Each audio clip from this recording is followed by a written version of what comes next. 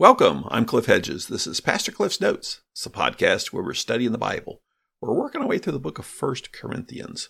Today is episode 456. Looking at 1 Corinthians chapter 16, verses 1 through 4. Let's read our passage. Now about the collection for the saints. Do the same I instructed the Galatian churches. On the first day of the week, each of you is to set something aside and save in keeping with how he is prospering, so that no collections will need to be made when I come.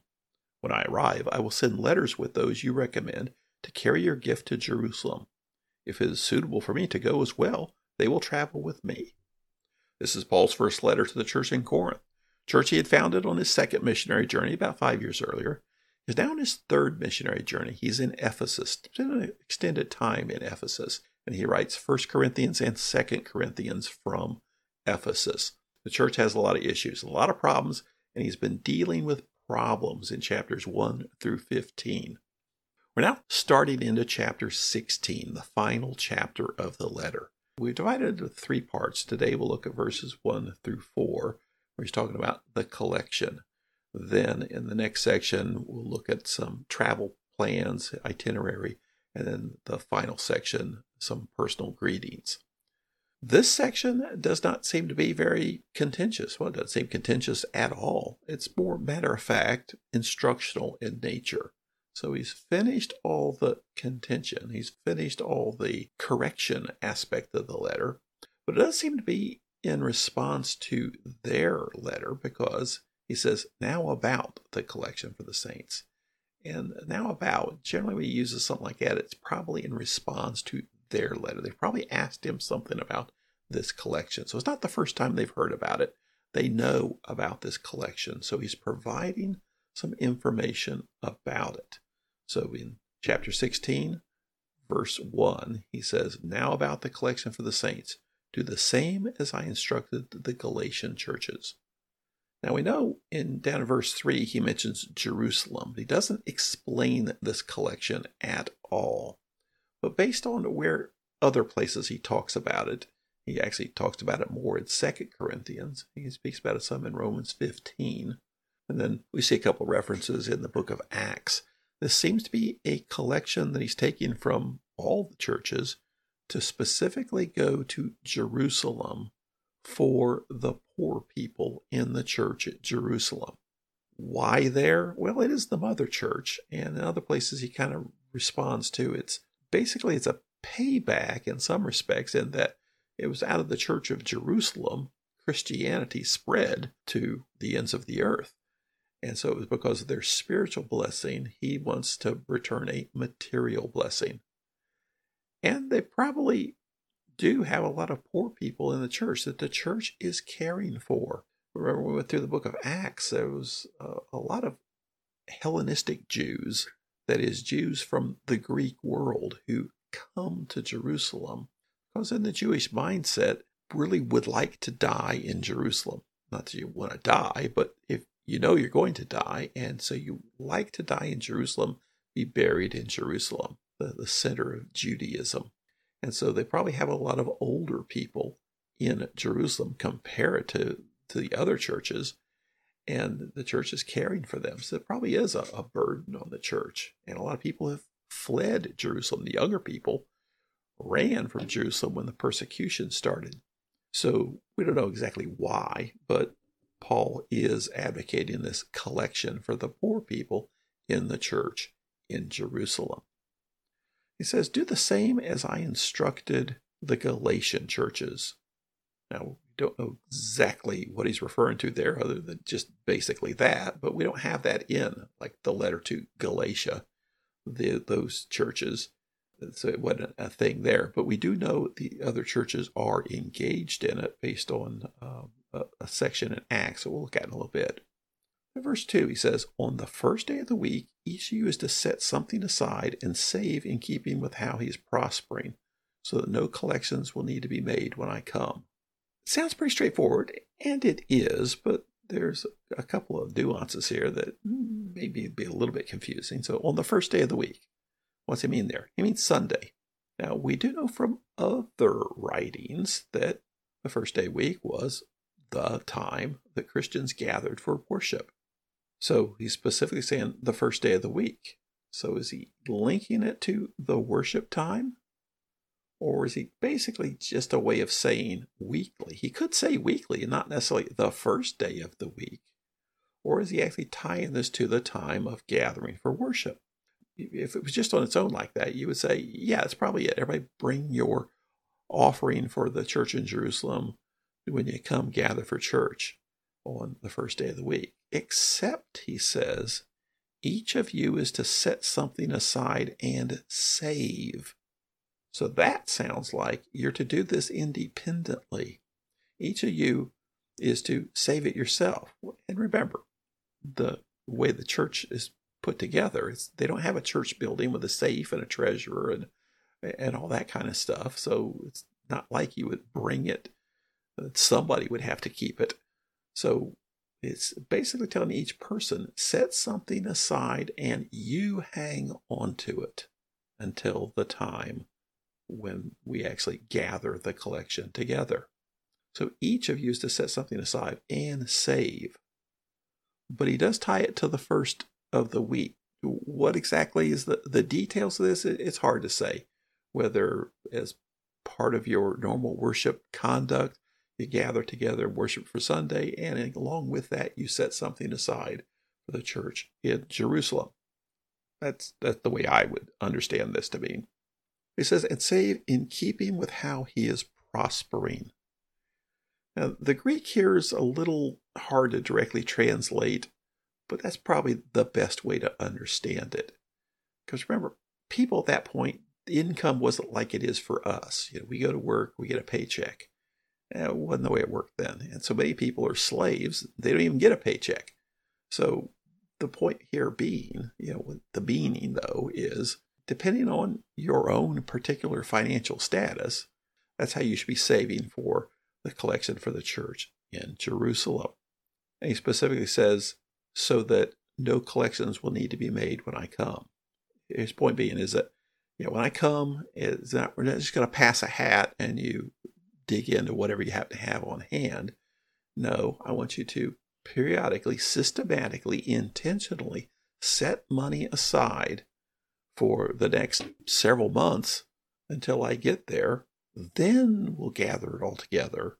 And this should make a fairly sizable gift. So this isn't just everybody's pocket change. So he does link it to the gathering for worship. I think more just as an act of worship. But each person set aside money, hang on to it, and then we'll all gather it together. That way we don't have to have a collection then. And this should be a more sizable gift than if we just collected something on the spot. Then in verse 3, he says, when I arrive, I will send with letters those you recommend to carry your gift to Jerusalem. The way to understand this is Paul's not saying, I'm going to show up with a suitcase and I want you all to put your money in the suitcase that I am going to then carry to Jerusalem. His expectation is that they will delegate somebody to carry this gift to Jerusalem, maybe even several people. This goes along with what we read in Acts chapter 20. In Acts 20, Paul finishes his time in Ephesus, then travels down through Macedonia, and starting in verse 4 says, he was accompanied by Sopater of Phaeus from Berea, Aristarchus and Secundus from Thessalonica, Gaius from Derbe, Timothy and Tychicus, and Trophimus from the province of Asia. So Paul has this delegation going along with him from a variety of churches. And I think it's good to understand that these are probably the delegates from the various churches who have collected this money, and they are each carrying the money from their individual church back to Jerusalem. Why is this? Why not just throw it in the bag? Well, you're talking physical money. You're talking coins here. So you're talking a lot of coins. It's more than one person should carry or probably could carry. So because it's a large amount, you need several people to safely carry it, but also the safety in numbers. It's not being sent via armored car. It's just a group of guys traveling with money bags. And it's harder to rob a large group like this than it is one or two people. But also accountability. He wants to be very above board with accountability to these churches. You're not giving this money to Paul. You're sending this money from your church, being carried by someone from your church to Jerusalem. So there's a level of accountability. It's not just being given to Paul. And it's also more personal. It's more personal in that it's not just Paul going back to Jerusalem with a bag of money and said, and we collect this from churches all over the place, all over Asia and Greece.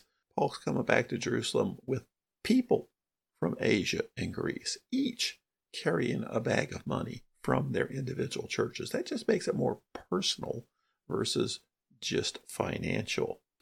So what Paul's saying here is, you guys, each of you individually in the church, be setting aside on a regular basis for this collection. When I get there, we'll bring it all together. Then you guys will select one or two people, and I'll write letters of introduction for them to show that who they are and that you can trust them. And then they will carry that back to Jerusalem. In verse 4 he says, if it's suitable for me to go as well, they will travel with me. That's about what he means by this, is if it's suitable. Does that mean based on some of the nervousness they have about Paul as an apostle, that if it's suitable, if they think it's a good thing to travel with Paul, then it would happen? Or is it just he's not sure about his own travel plans? Hard to say. We do know that, well, just as I read from Acts chapter 20, there is a delegation that does go with him carrying this money back to Jerusalem.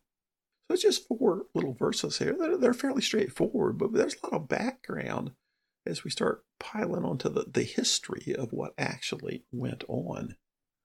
Now, we do know that Paul does eventually go to Corinth, but he will write another letter, 2 Corinthians, between this point and the time he gets there. While he's still in Ephesus, he'll write 2 Corinthians. And in 2 Corinthians chapter 8, well, it seems things aren't going as smoothly as you would like. And we'll cover this in detail when we go through 2 Corinthians, but in chapter 8, 2 Corinthians verse 1, he says, I want you to know, brothers and sisters, about the grace of God that was given to the churches of Macedonia. During a severe trial brought about by affliction, their abundant joy, their extreme poverty overflowed in wealth of generosity. So he's talking about how the churches in Macedonia, northern Greece, how much they gave. And so he's just saying that to maybe prompt those in southern Greece to do likewise. Then down in verses 10 and 11, he says, in this manner I've given advice because it's profitable for you who began last year, not only do something, but also want to do it. Now also finish the task. So apparently they started to take up this collection, then kind of fizzled. And so Paul's encouraging them to get at it again, to start collecting money for Jerusalem again. And as he describes here in 2 Corinthians, apparently he sends Titus twice to Corinth, specifically to give him instruction about this collection. Then while he's in Corinth, he writes the letter to the Roman church. He writes Romans, and in Romans chapter 15, starting about verse 25, he talks about, right now I'm traveling to Jerusalem to serve the saints, because Macedonia and Achaia were pleased to make contribution for the poor among the saints in Jerusalem. So here, while he's in Corinth, he's talking about the collection. So apparently they actually do carry through with this collection for the saints in Jerusalem. So it's just 4 little verses here in chapter 16, and it just seems like, he's given some instructions about the collection, but we tie it together with 2 Corinthians, with Romans, with the book of Acts. We get a better picture of what's going on here. Paul wants a lot of money to be collected, because it's not just Corinth, it's all the churches. And over a period of months, each individual in the church, as best they can, be setting aside some money so that when he comes through, they're going to grab all this money, put it together. The church is going to designate somebody or a couple of somebodies to carry this money to Jerusalem. And that becomes part of the entourage closing out the third missionary journey as Paul travels back to Jerusalem with this whole group of people that are all carrying a lot of money to help the church in Jerusalem. Thanks for joining me. Join me again next time as I continue working through 1 Corinthians.